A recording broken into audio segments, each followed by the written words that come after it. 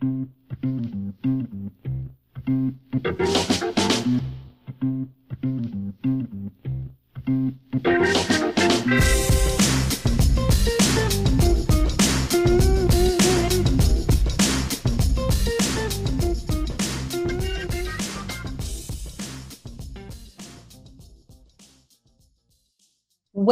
to another episode of iBuzz, the animal care and welfare podcast by Animal Concepts and the Practical Animal Welfare Science, the PAWS platform. I'm your host, Sabrina Brando, and today I'm delighted to welcome for the third time Jan van Hooff, who is a Dutch biologist and was a professor of comparative physiology at Utrecht University in the Netherlands for over 3 decades. This episode is still part of this podcast series, and as long as Jan wants to keep sharing his wisdom and stories, I am so up for it and already looking forward to the next time we connect because it's just extraordinary. Thank you so much, Jan, for being on this podcast and coming on and sharing everything that you do. As you probably have already learned from the other podcast, he not only has an excellent mind in science and teaching and in research, but is also a storyteller extraordinaire. So, it's just marvelous listening to his vibrant and engaging storytelling. Also, this podcast is recorded in a slightly different way than you are usually used to, as Jan has trouble hearing. But as you know, no trouble sharing many different stories. So get some tea, have a seat, put on your shoes for a stroll, or anything else you like to do when listening to a podcast, and let yourself again be transported into the stories of Jan van Hooff.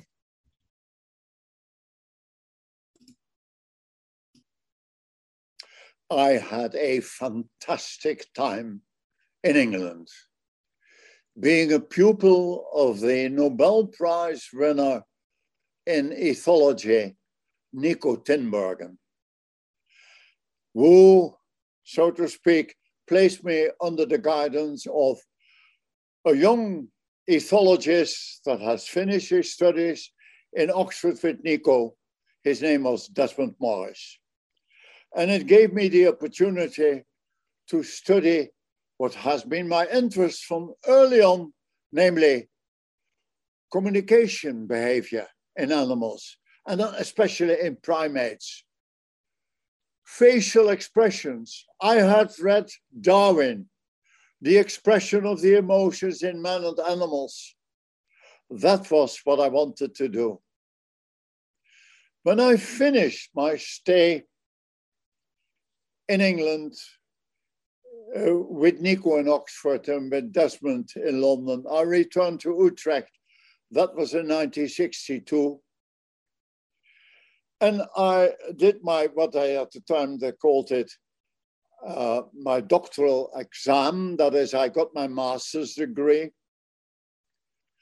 And I was, so to speak, pre-programmed by my parents to come back to Arnhem to join the directorate of the Burger Zoo. But I had been away for a while, and my father had become severely ill, and he died a few years after when I came back. He became and my brother, my younger brother, Anton, who became very famous in the Netherlands for his TV presentations as a zoo director, but that's another story. He already had taken up, together with my mother, so to speak, the directorship of the zoo. And at the same time, I was put before a choice. My professor in Utrecht, Sven Dijkgraaf, who was fascinated by the research that I had started in Oxford and in London, offered me a PhD position. My God, that was a chance. That was an opportunity to continue with my work on primate communication, on primate expressive behaviors. So it was decided I would accept that position, and I would later on join my mother and my brother in the zoo. This was a difficult choice, and we have in Dutch a saying that is the donkey that is placed between mountains of hay, which one to go to. And when you are in the middle and you can't decide to go to the one or to the other, you may end up without a decision. No, that was not the case. I choose the PhD position in Utrecht as a member of the scientific staff of Professor Sven Dijkgraaf at his institute. But at the same time, I remained heavily involved in the Arnhem Zoo, in everything that went on. And for one thing, I became involved in television work. And that had to do with the fact that while I was in London, I got the chance to make a television documentary. I think, I now try to remember, was it for the BBC or was it for Granada TV? I forgot. No, I think it was for the BBC, yes. And that brought me into that TV world where Desmond Morris, who was my coach in Desmond in those days, was one of the pioneers also in bringing zoology programs to the British public. So my brother and I were offered the chance to produce a series of monthly programs on Dutch TV, which was called Zuzu. We were two young guys. It was the early days of television. I remember if you now go to the Netherlands broadcasting city in Hilversum, it's a city almost on its own with all the studios, the theaters and everything. We started in an old school, at least. I remember Dutch television started very primitively. And in 1964, when we made our first programs, we worked in an old school. And from there we went with 16mm cine cameras to interesting locations. And it had to be recorded on film and it was cut in a studio. My God, how different the world is nowadays with all kind of equipment by which you can record things. Oh my, but it turned out to be a very popular program. Every month, my brother Anton were there on Dutch TV on a channel at 9 o'clock, prime time. And we made programs about animal behavior. We traveled to different zoos in Europe to show interesting animals and projects at those zoos. We went to institutes abroad and in the Netherlands where we filmed the people who studied animal behavior. Very, very popular. But again, I was that donkey between two haystacks because there was the one on the one end and the other one on the other. My professor was fascinated by the fact that I did these TV presentations, but on the other hand, he asked, Jan, how is your project going? Dear professor, it is going, but not that rapidly as you might have expected because, well, there are other things. Well, anyway, so quit with TV work. And I quit. But my brother went on and became very famous also in the 70s and the 80s and the 90s as a presenter of all kinds of nature programs and made documentaries. Well, how did I fare? I got another chance. life is sometimes very, very unpredictable, I can tell you. Although you have the impression afterwards that you were steered into a certain direction, at the moment, certain things come to you from, it seems, from nowhere, and suddenly they are there. What was the opportunity? I had a good friend in the Netherlands, an elderly gentleman, a professor at Amsterdam University, and his name was Adriaan Kortland. And he became well known with studies that he did in the 40s and the 50s on cormorants. But later on, he turned on and wanted to study chimpanzee behavior, and he went to Africa. He did some interesting observations, but that was at the time that Jane Goodall also started, and she stayed with her chimpanzees in Gombe National Park, which became a national park later on, and lived with these chimpanzees in near contact with them. And she became very famous, as probably you all know. Adriaan never got that fame, but he was interested in fame in chimpanzees, and he was known all over the world for certain things. So he was approached at a certain moment by somebody from the US Air Force. The US Air Force at the time had a research institute in the desert of New Mexico, in Alamogordo, where they were preparing all kinds of things and doing research and study in connection with travel in space. It was the time when there was a large rivalry between the USSR, Russia, and the USA, who would be the first to put man in space.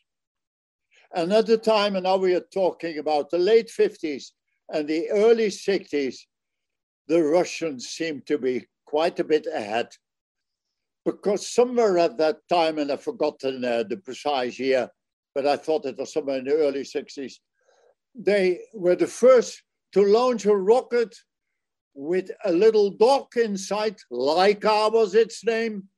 And he made a few rounds around the Earth and came back. But if I remember correctly, he didn't quite survive. But anyway, it was the worst living being in space. And at that time, Americans were thinking of the same. And they thought, we are not going to use dogs. We want to put man in space.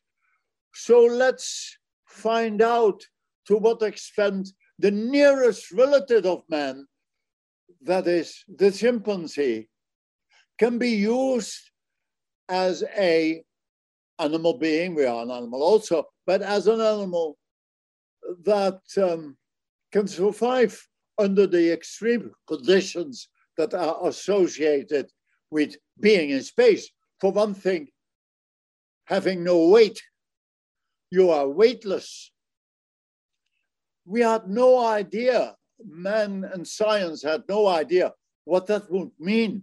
We know now that being in space for a long time has a tremendous impact on your body, on your organization, on the way your muscles maintain themselves and things like that, because there's no large forces working on them, no gravity working in it.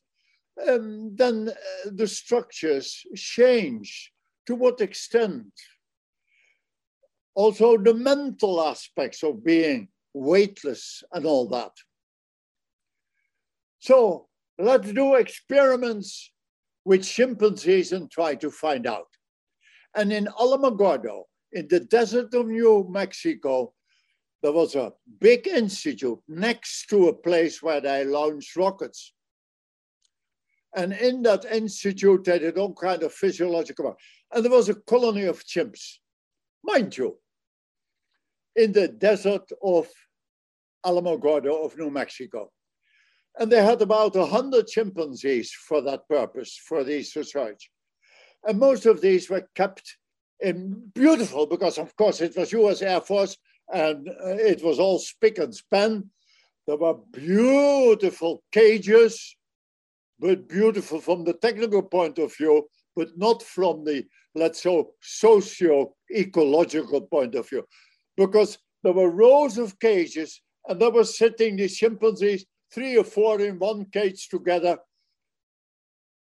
cages of 5 by 3 by 4 meters. And at the time there was a commander, a very clever man.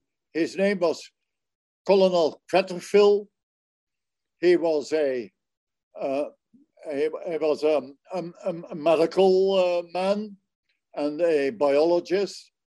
And he realized that the way they kept these experimental chimpanzees there was in fact so unnatural that in living in these cramped quarters, these animals would develop stereotypies and idiosyncrasies, etc.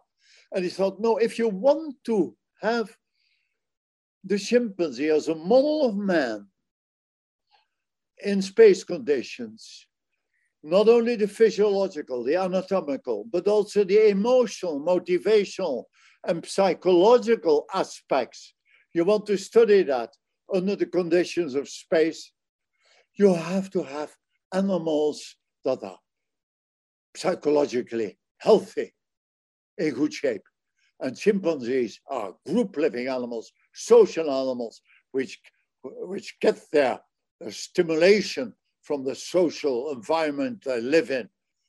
So let's form a natural social unit. And he founded and built what he called a chimpanzee consortium. It was a large building, but in a large inner hall where they could keep the chimpanzees. And then there was a piece of desert with desert shrubs, which was surrounded by a big moat, and the animals could walk hundreds of meters far away into the desert, couldn't escape, because chimpanzees can't swim, and they couldn't get out of there. But mind you, these black chimpanzees with their black coats, walking in the desert under the heat sun, it was a far cry from the African jungle. But nevertheless, they had their shelters and whatever, etc. But Colonel Cretterfield, the colonel, the scientific supervisor of the project, wanted also to follow the social development of about 30 animals that he put together in that room. They all came as individuals, 4 or 5, from a cage in which they were living together.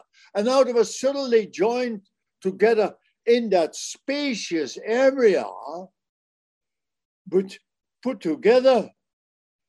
It wasn't a group. How would that work out? In fact, he would like to have somebody studying that.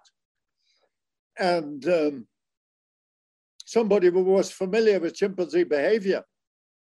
Now, Adrian Cortland was asked whether he could do that. No, Adrian couldn't. He was too old for that, and he had other interests. But he said, okay, I know a young man. He grew up in a zoo. He's quite familiar with animals.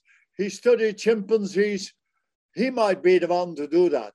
So on a certain morning in 1966, I found myself traveling to Frankfurt Military Airport, and I was loaded into a big transport plane on which there were all kind of canvas shares and whole families of American military who had spent their time in Frankfurt with the American occupation forces of Germany, and we returned home. We're flown back to Philadelphia, I think it was McGuire Air Force Base, and I found myself sitting in that big transport plane between families with crying infants, little children, etc., all returning to the United States. I thought, my God, what an adventure I'm going into. Anyway, that was one of the most interesting flights I ever had. I couldn't look outside because there were no windows in the plane. I went, finally ended, a long story short, in New Mexico, Alamogordo, and I saw the chimpanzees in their very beautiful but very unnatural quarters. But all the merits to Dr. Colonel Cratterfield for doing this, because he saw that this was the way to work with chimpanzees. And I was greatly inspired by looking at the developing social relationships in that chimpanzee colony. And I made an ethogram of these chimpanzees. I recorded carefully all their social interactions and the conditions under which they showed these interactions, etc. And it would be later part of my PhD project, my thesis, which I would defend 6 years later in Utrecht, at Utrecht University, my promoter being, again, my old professor Sven Dijkgraaf. But there was still a long time to go. I came back into Utrecht after about 3 months with a treasure of data, of observational data, and a lot of good memories of staying there at the Air Force Base, because it had its charming adventures. I was watching the chimpanzees from a first-story observation room where I could look on one side in the inside hall where the animals were living when they were not outside or when it was too hot outside, and from the other window onto the big desert island. I was, at one point, I was working out my notes which I had collected. I was sitting behind my desk, and I suddenly heard a tremendous noise. Chimpanzees screaming and barking, but it didn't come from the compound in which they were living. It came from outside.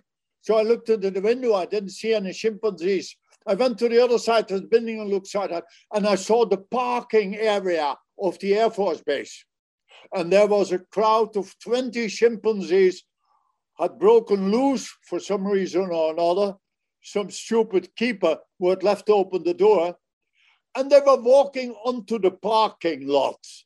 Now, this was fascinating because I remember Samson, who was the big leading male, and I remember, I think it was Albert, which was the second male. I forgot the names of these animals. And they were big, huge males.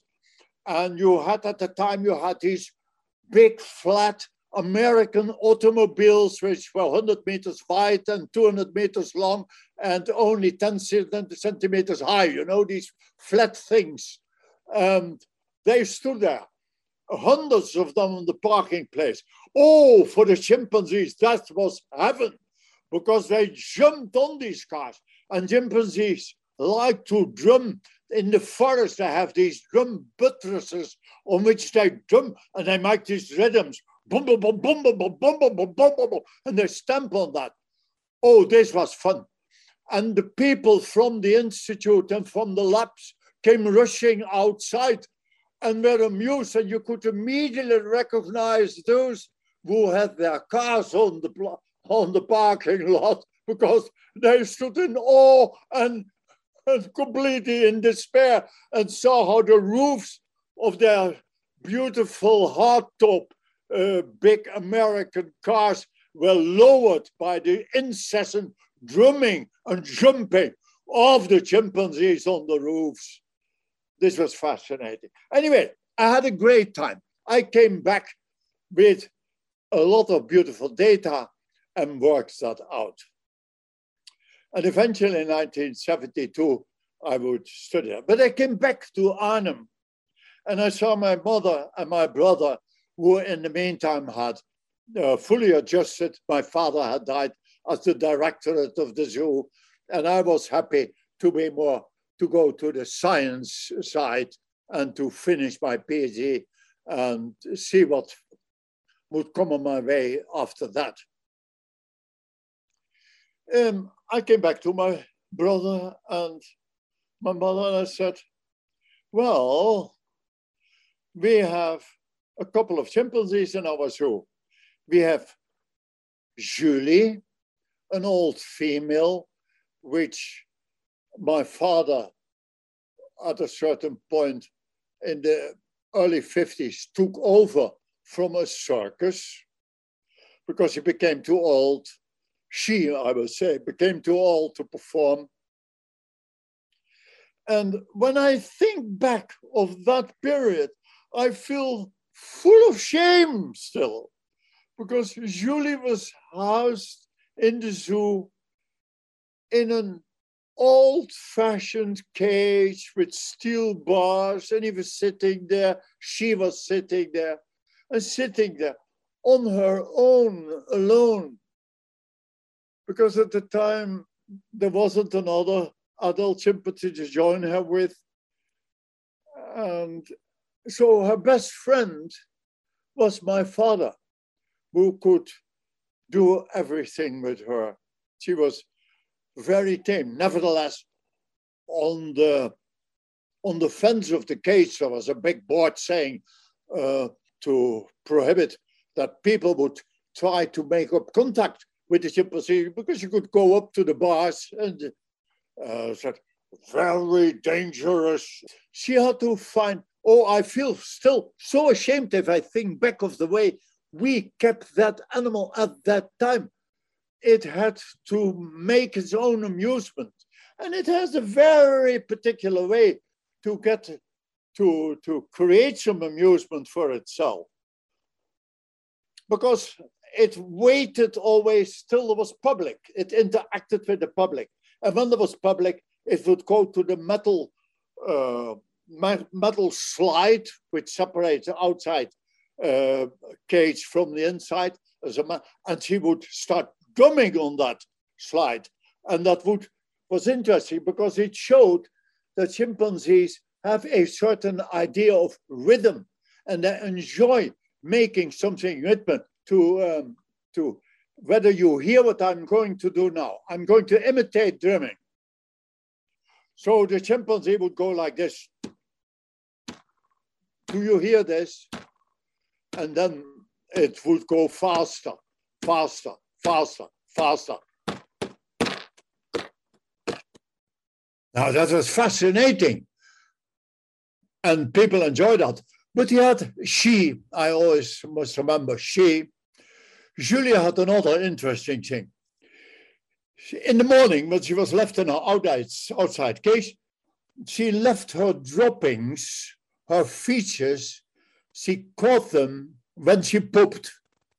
And she put them in the back of the cage all on a row. And they would lie there, and you would wonder what she was going to do with it. She waited till the visitors, a new bunch of visitors came and stood in front of her cage. And then she would walk quite inconspicuously to the back of her cage, pick up one of her droppings, one of her poop droppings, and walk at ease to the front of the cage, to the bars where the public was standing, and then suddenly she would throw such a handful of features right into the public.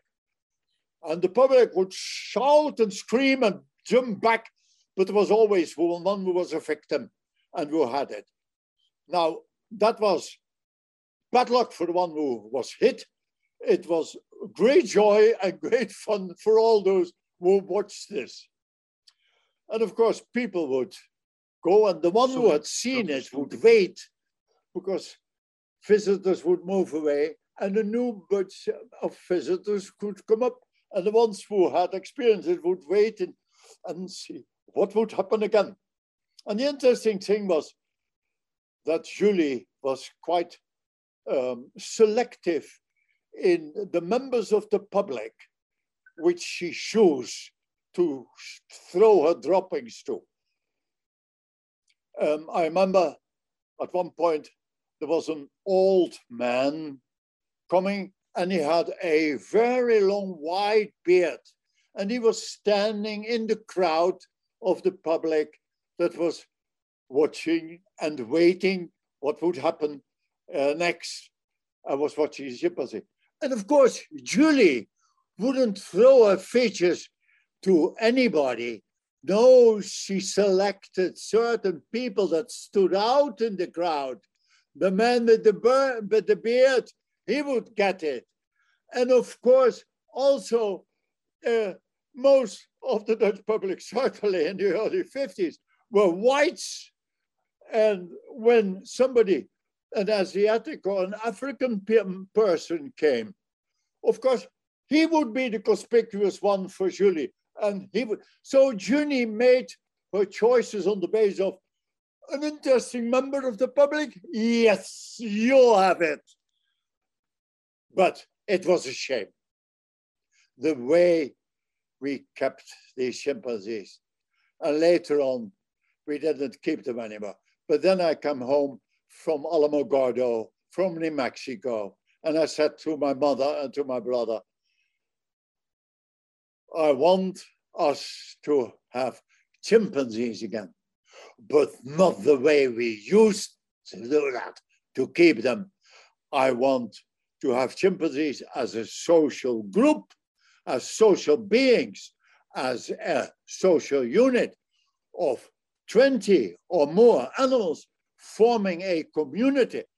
That is what a chimpanzee is. It's a member of a community. And so in this way, you should show them, and not in a cage, because also in the most zoos, okay, the bar cages had gone and they had made a terrace or something behind the ditch or so. But it was a few 10 meters and that was it. No, I would like to see them on a big island where they could sit on one end of the island with shrubs in it and plants in it. And if they were sitting on the other side of the island at something like 100 meters away, where the one who was sitting here on the one end could see perhaps that there was one sitting on the other hand, but out of reach, sufficiently out of reach to recognize his facial expressions. So they might be socially apart. And that was the idea. And that was the beginning of the famous Arnhem chimpanzee colony. That was opened in, was it 1971 or 72? It was 70. My gosh, I try to remember, I forgot. Let's have it 72, yes, it was. And I remember we got 25 chimpanzees. Now, if you want to set up a social community of these animals, and I was aware of that quite clearly, that a community is something that grows, that you can't make, it has to grow. And there are all kinds, it is a set of relationships. It's a pattern of relationships, and that has to develop. Now, the ideal thing would be to collect a group from the wild with all its social traditions and to have that in a beautiful environment in captive surroundings. But of course, we refused even to think of that possibility because that was out of the question. We didn't want to do that. No, we thought it must be possible to gather, to collect chimpanzees from all kinds of sources in captivity, where they are surplus or so, and we try to make and form a natural social community out of that. So there came surplus animals from other zoos. Most zoos had problems with, for instance, adult animals which were difficult to accommodate with other adult animals. We got some surplus animals from a circus,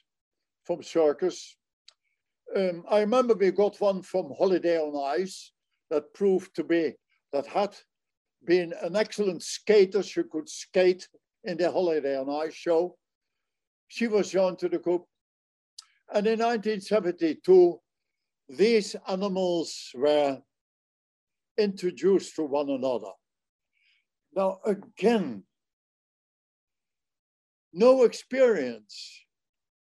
How do you join a group of animals, chimpanzees, social animals, but that do not know each other?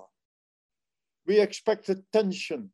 We might expect fights and all that kind of thing.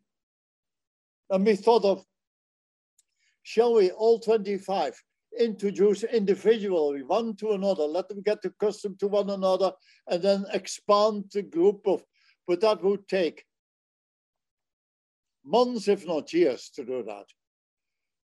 So we thought, no, each of these animals, if they meet all the others at the same time, it meets a majority of strangers. And the animals that had come to Arnhem came in singles or duos or trios, which knew at the most one or two or three others. So they meet a bunch of strangers, and all of them will be intimidated by the strangers. And that will be the best way to introduce them to one another. They will be forced to start out from a minority position in each case. And this is how we did it. And it has worked out well. Of course, in the beginning, there were fights. And there was tension in the groups because they had to get accustomed to one another. But what was predicted by the then director of the Amsterdam Zoo, Artis, who heard of the idea of my mother, my brother, and me to form a natural group of chimpanzees in captivity, a group of 25 animals, he said, mind you, if you do that, I promise you, that will be blood and tears, because this will be fights. I guarantee you that will never succeed. Not, but we said, it's not your Artis Amsterdam small enclosure where they can walk 10 steps and then they're at the other end of the. It will be a forested island where they will live. Okay, don't believe it. Well, to cut a long story short, it worked. It became a natural group. And the first young animals, chimpanzees, were born only 4 or 5 years later. Yes, 4 or 5 years later. That was an adventure in itself, because the group consisted of animals who had no experience with raising young. First of all, some of them had no experience with how to deal with a member of the other sex, etc. The males, all that had to be developed. And I remember the first youngsters that were born in that colony were neglected by their mothers. And I can vividly picture a scene where a young chimpanzee was born in Arnhem, just one of the first.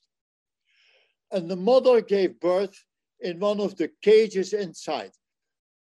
I should interrupt my story in this respect, that first now explain how did the setup look like. I told you It consisted of a large island surrounded by a moat, which the animals couldn't cross. And there was an inside building where the animals were kept inside at night, and also with very bad weather and in winter conditions. And there were two big halls of some 20 meters by 10 meters, and with climbing structures and all of that in it. And apart from that, there was a unit of smaller cages inside where the animals could be put into their own cages. And they knew after a while that this is my cage, I have to go in there. When they came from the outside, from the island at night, they would go into their cages. Or when they were in the big hall, they knew also. So one of these pregnant mothers was sitting in one of these individual cages. And I remember when she gave birth, we were there immediately to see it. And she was sitting up 2.5, 3 meters, no more, 4 meters high in the cage on a little shelf. And she looked in great amazement at what was lying down there on the floor of the cage in the hay that we had provided.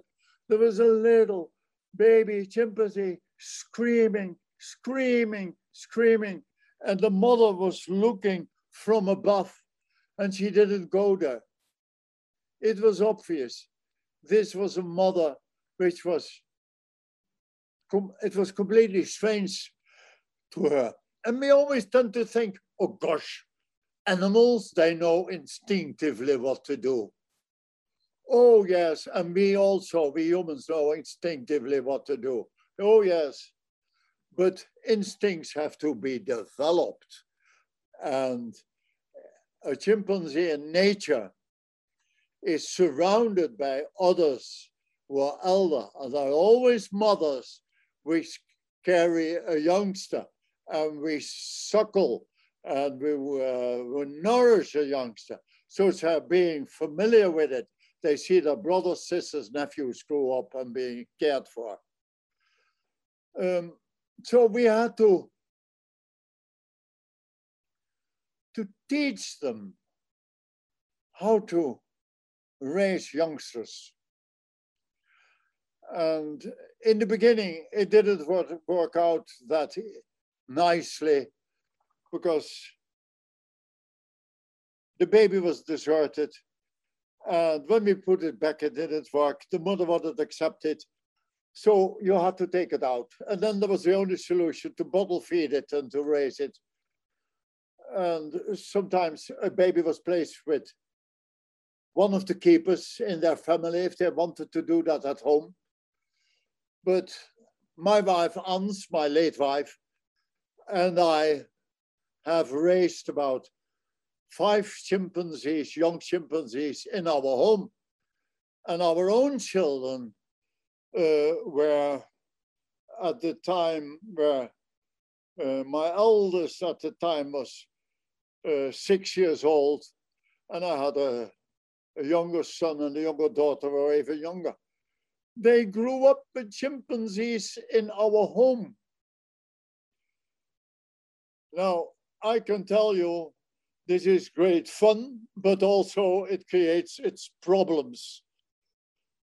Because, mind you, I was going to tell you about the history of the colony, but I will return to that in a minute. But there are many things to be told.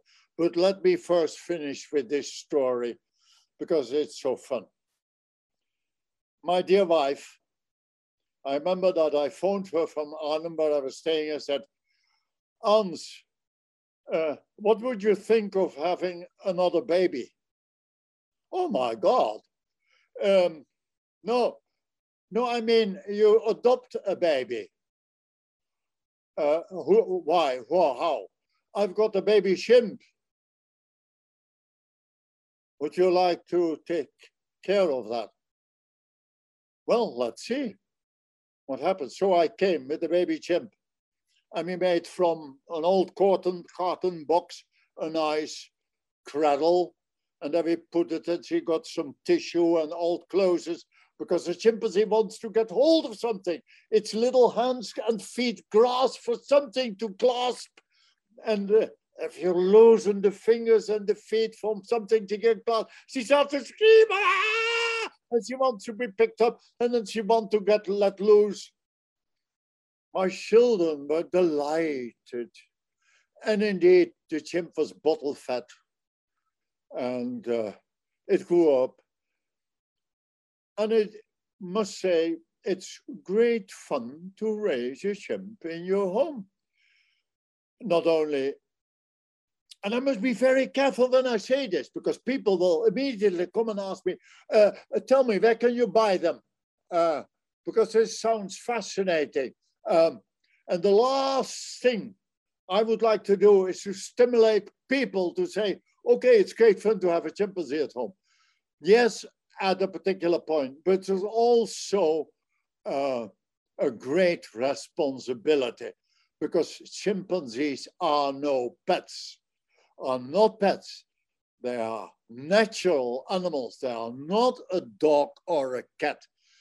Domesticated animals you can, but they have been adapted during ages to interacting with humans. After a year, a chimpanzee is a toddler, and then it becomes, it grows up, and it has its own will and its own interests. So at that time, you have to decide, you want to prevent that the little chimpanzee gets completely imprinted on human beings, that he sees humans as his social fellows. No, he has to accept that other chimpanzees are his social fellows. And in the natural situation, of course, that comes naturally, but then you have to reintroduce an animal which has become habituated to humans back to his own kind. And that's a problem. They're separate stories. But anyway, we had chimpanzees in the home. My wife, when the children went to school, she had a chimpanzee at home. She put it to sleep in a little cradle, and but she had to go shopping, so she got a little how do you call it, push cart, a baby wagon, and she put it there. And because it was cold occasionally, I remember in autumn, the first one, and the little chimp had baby clothes on to keep it warm and she carried her pram to the supermarket and left the pram in the entrance hall at Zuckerberg, put it in a corner, and took her shop cart to go shopping. And she would, when she came back, she would find people standing above the pram and looking into the pram and talking to one another and saying, "What is this? What is this?" She remembered that she once came back and a woman looked at her and said, "What happened to your child? Was he born like that? This child has malformed." "No, my lady, this is not a human child. This is a chimpanzee. This is an ape." "Oh my God, this is an ape. And you carried it for 9 months and then it turned out to be an ape? Or what happened?" Well, anyway, strange things. We went cycling on Sundays in the forest, in the autumn forest. We are Dutch, so we cycle a lot. And my children went on children's cycles beyond us, and I, Daddy and Mommy went on our adult cycles. But we had, you don't see that in Australia, I didn't think so, and also not in Kenya, and probably also not in Canada. But you have a little seat on the cycle in which you can put your toddler, and you go cycling. That is, if you cycle along a Dutch road, you see parents with their infants on the cycle, and next to them are their small toddlers on little infant cycles which pedal. Americans are baffled and they think, this is impossible that you do that. But anyway, Then we had the little chimp. I remember it was George. Yeah, George. George in English. George was sitting in front in the infant seat, and we walked. I mean, in the Netherlands, you have beautiful cycle paths through the forest, 1.5 meters wide, and coming cyclists from the opposite, and you meet one another, and you look at one another. And there was this little chimp sitting in the infant chair, but people looked at it, and most people didn't notice it. And then we had passed them, and they were behind us already, some 50 meters, and then suddenly you heard a scream. Anthony, did you see that? Did you see, what was that on that chair? I suddenly realized, what was that? And then we heard the conversation removing itself, and they cycled on the other way around. But okay, and then we were sitting at a restaurant or at a terrace where we took a consumption, and the children had a cookie or what, and George was sitting on my Ans's lap and got also a little thing.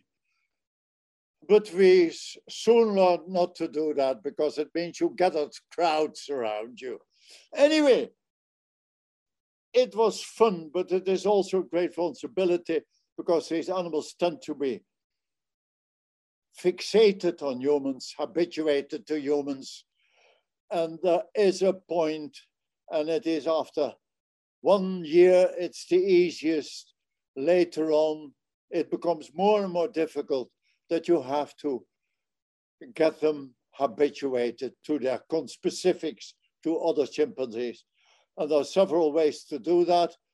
One way is to try to find other chimpanzees that are juveniles, infants, and to bring them together in a little group and to raise them together in that group and to let them form a natural community growing up, and then they can place them by adults.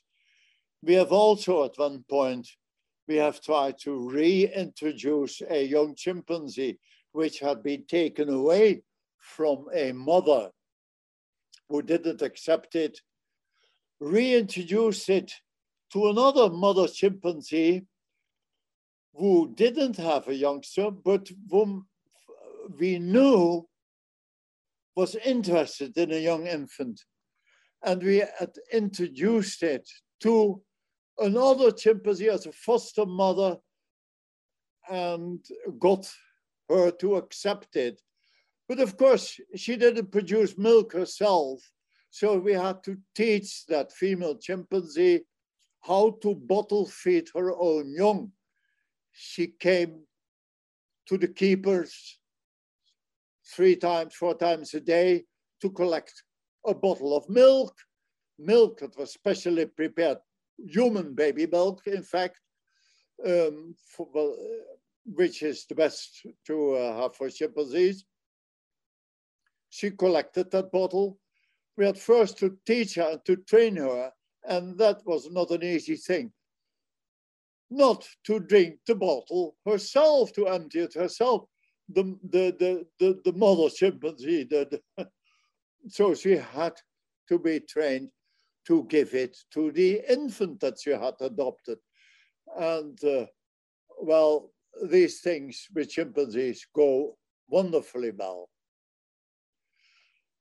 So this is the Arnhem chimpanzee colony, which gradually grew into a natural social community. And nowadays, it is a fantastic community.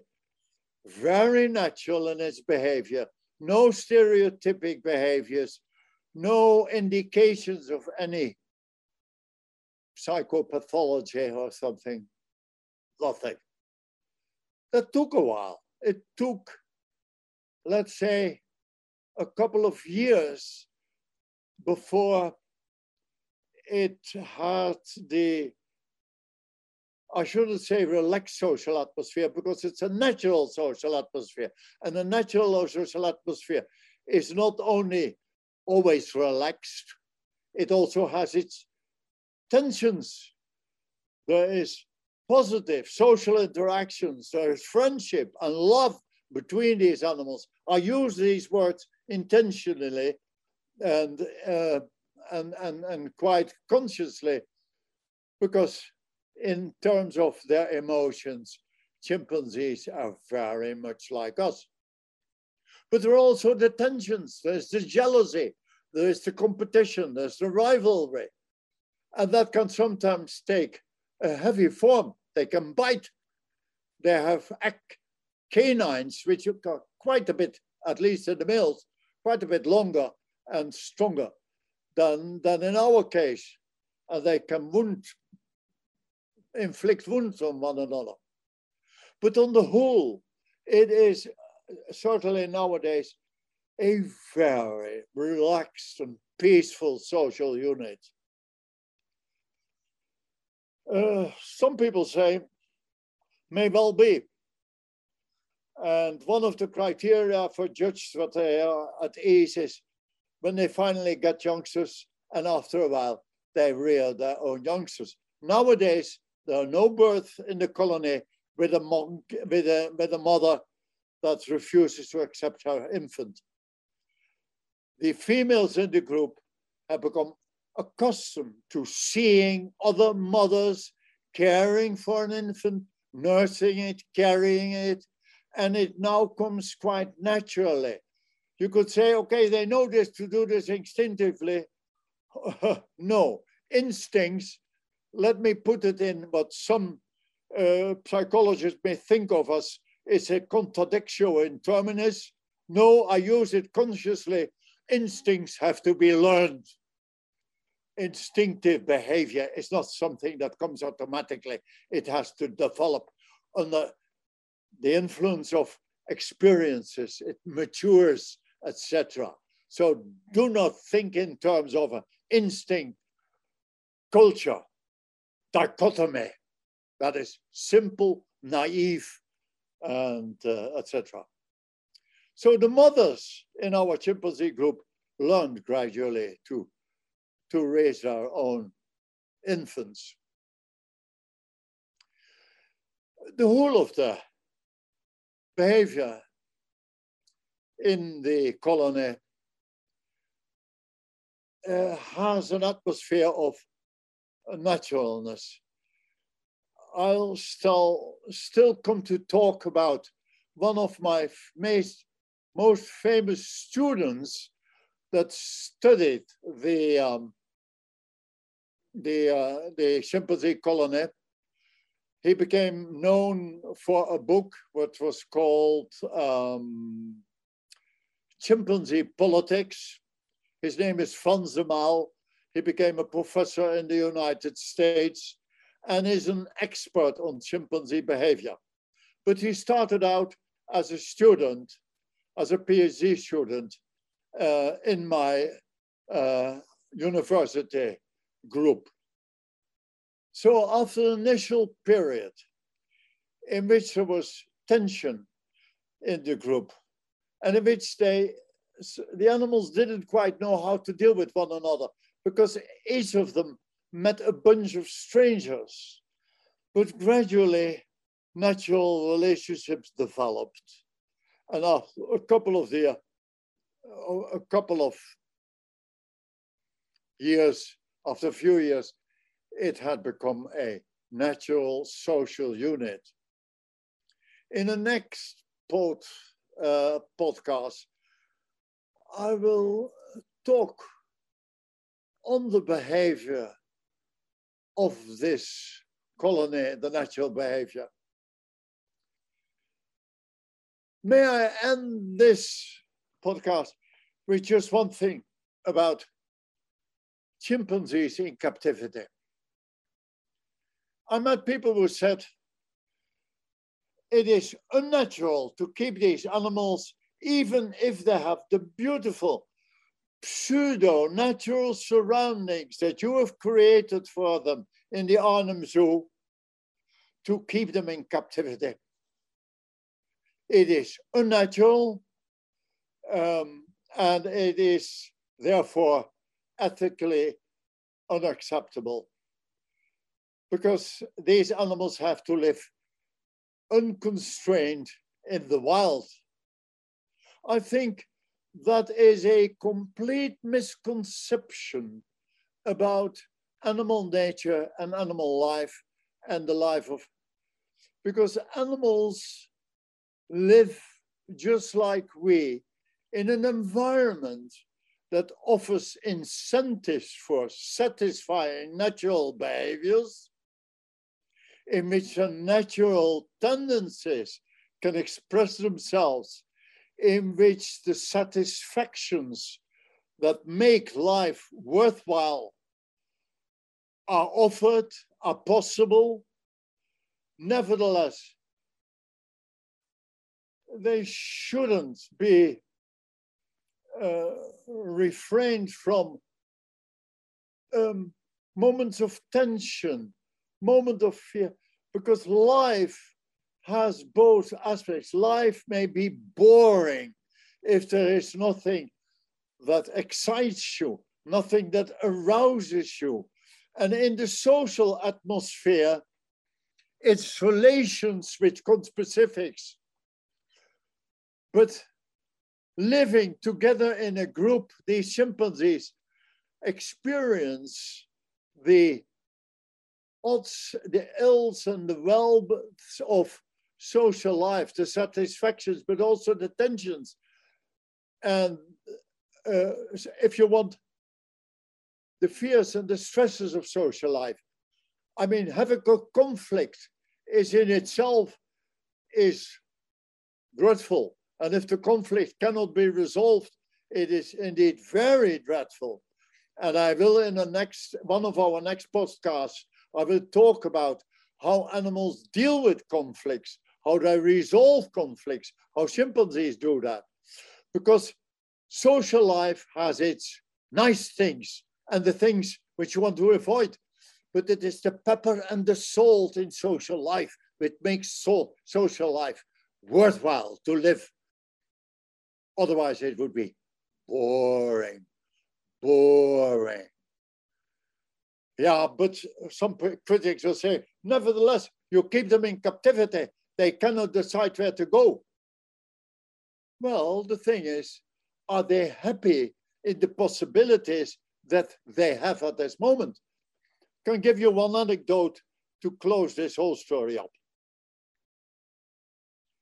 About a year and a half after the chimpanzee colony was founded,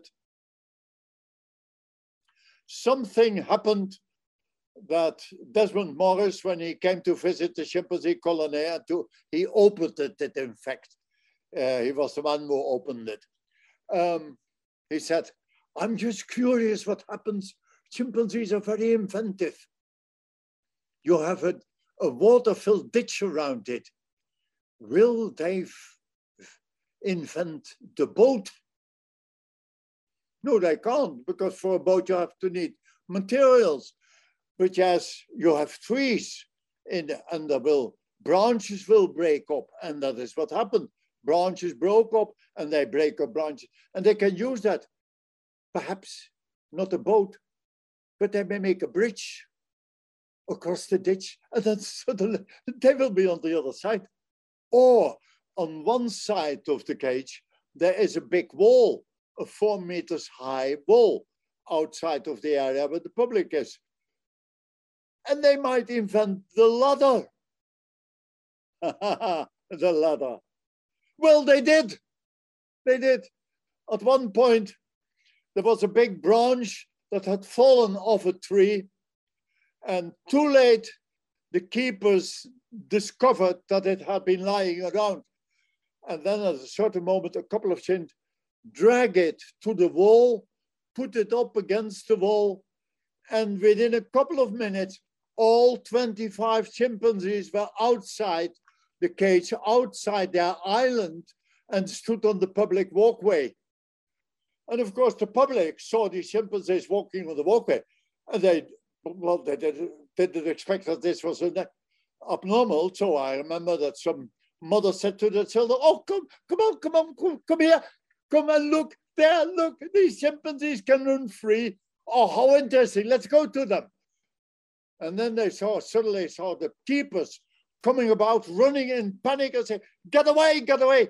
And then the people realized, the public realized that this was not the normal and the natural situation. So then there was a big stampede of all the visitors back to the entrance, to the exit of the zoo. But there were 25 chimpanzees loose into the zoo. And they had the time of their lives, because they split up in little parties and they went to all parts of the zoos. And some of them discovered the restaurant. And we had just turned, this was, mind you, this was mid-70s. We had just turned that into a self-service restaurant. Now, one thing we didn't need to explain to chimpanzees, the principle of self-service, because they discovered that quite soon. And it took us a whole day to clear up the mess that they created there. But it was great fun. But then, what do you do if 25 chimpanzees run loose into your zoo? Start with capture guns and things like that to sedate them? No. Drive them back to the place where they came from? That's the last thing, of course, because they go all places and they find trees to climb on and they find roofs to climb on. They're gone. No. Simple. Put open all the doors from the chimpanzee enclosure. See that their evening meals are in their night quarters. And wait. Because 4:30, the first ones came back from the zoo and walked into the open doors, onto the compound, and walked slowly and gradually into the night quarters up to their daily dish. And so they came from different parts of the zoo, and at about 5:30, all were inside, except for a few who had lost their way into the zoo, in the zoo. And I remember one of our collaborators, Joep Wensing, walked around the zoo to see whether there were any missing still and where he found them. And yes, he met, there was one adult female missing. And he walked up to her somewhere in a distant part of the zoo, took her by the hand and walked her back towards the night quarters. And that was quite an adventure for Joep, because in walking back with her, he discovered a lot of things about chimpanzee interests, because he walked with them and they came past the deer. And he had, I forgot which chimpanzee it was, but it doesn't matter. He had her by the hand and the chimpanzee stopped him and waited and wanted to shoot the deer. But they quickly walked up. But Joep said afterwards, what was interesting, certain animals the chimp was interested in. I walked a visitor of the zoo. The chimp was a visitor of the zoo, and I walked it around. And she showed me what had her interest. So we went to the elephants, and she wouldn't want to go away from the elephants. She was fascinated by the elephant. And the elephants were, of course, fascinated by the chimpanzee, because they started trumpeting and playing the trumpets. And the chimpanzee even wanted to go further. And then they came alongside the leopards. And these were fascinating. But the giraffes didn't interest her at all. And so he could have written a book, Chimpanzee Zoology. The chimpanzee's attitude to the natural world. What does a leopard mean to a chimpanzee, etc. Now, that book has never been published, I'm ashamed to say, but it was a tremendous experience. So at that point, they were all inside when Joop had delivered her also with her friends in the inside. So there's one moral to be taken for those people who said, you shouldn't keep these chimpanzees in a captive situation like this. First of all, the chimpanzees don't know. They have never had a lecture about captivity. A people's home is his castle. Home is where you're. We have a saying in Dutch, no, it doesn't matter. You feel at home there where you experience, your life goes on, and where you have your satisfactions, where you live in your own soap opera with all its social implications, where you have your satisfactions. So I dare say that Arnhem chimpanzees are happy. They live in their own world. They're happy. Not always. Sometimes they are very unhappy. But that is part of it too, because there is envy, there is jealousy, they have quarrels, and sometimes the keepers want them to do things that at that moment they don't want to do. In that respect, they are as happy as the usual happy human who is told by his boss to do that, although he rather at that moment would lie on the beach in the sun, or he is ordered by his wife to do that, whereas he rather would be with a pilsner in his hand, lying in front of the TV screen. No, life is all those things that come to you and you like, and all those things where you try to find out, how do I cope with that? Can I get around it? And how do I escape the things? And if not, well, I have to adapt, I have to accept. Chimpanzees in Arnhem have to do all that all day, but mostly they're happy. They put up branches to get into the trees, to pluck leaves from the branches. They, and of course, we also keep them busy because we put mice, corn, throw it into the cage. If they come out in the morning, they can go and forage and to find where there are interesting things to be seen. Indeed, I dare say, yes, I feel fully justified. It is unnatural. No. Let me use the right words. The way they live is not natural, but it is as natural can be. Okay, there are some things which they haven't got. They don't have to fear leopards. They don't have, and some of these things I think it's nice that they haven't got them. Although we occasionally give them the stress that is associated with it. The famous experiment was when we, in connection with some kind of another experiment, we had a opgezette leeuw, how do you say? A lion, a stuffed lion, and it could move its head because there was an electromotor in it. And we had it on the outside of the cage, of the chimpanzee cage, behind a little wall, which is outside the ditch. And then we tore it into by a rope into a position where the chimps who were on the island, dispersed on the island, could in principle see it. And suddenly, on the edge of the cape, there was a lion. Now, of course, chimps don't know what a lion is and have never seen a lion, but it is a strange animal and it stares at them, and the head of the thing, there was a little mechanism in it, could nod and shake. So it was a quasi-living thing.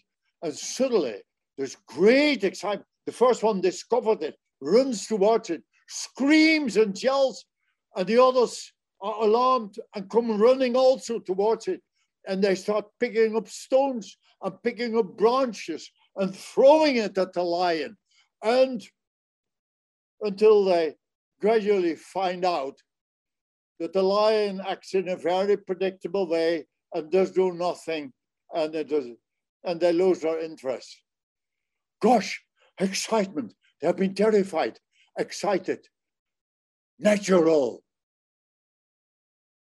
It is natural. It is the whole of the situation is, of course, not as it occurs. But the point is, what is natural is what offers all the satisfactions and all the impulses, etc., that they would normally deal with.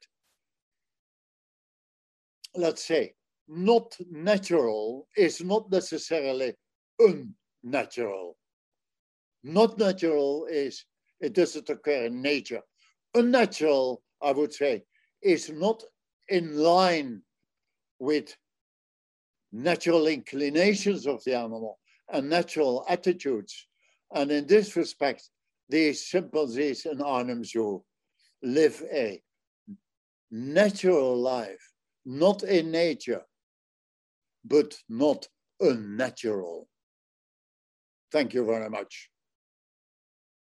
Again, the end of another wonderful, wonderful podcast. And it's just extraordinary for me, just connecting with him, hearing all his stories, just hearing the details, the observations, the historical perspectives, the cultural perspectives, and how he acted and thought and interacted then, what he thinks now. And it's just really wonderful. And you know, if I have to believe Jan, there's probably at least another 4 or 5 of these episodes coming. So stay tuned.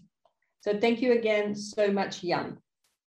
And as you know, well-being for you and your animals is too important not to get right.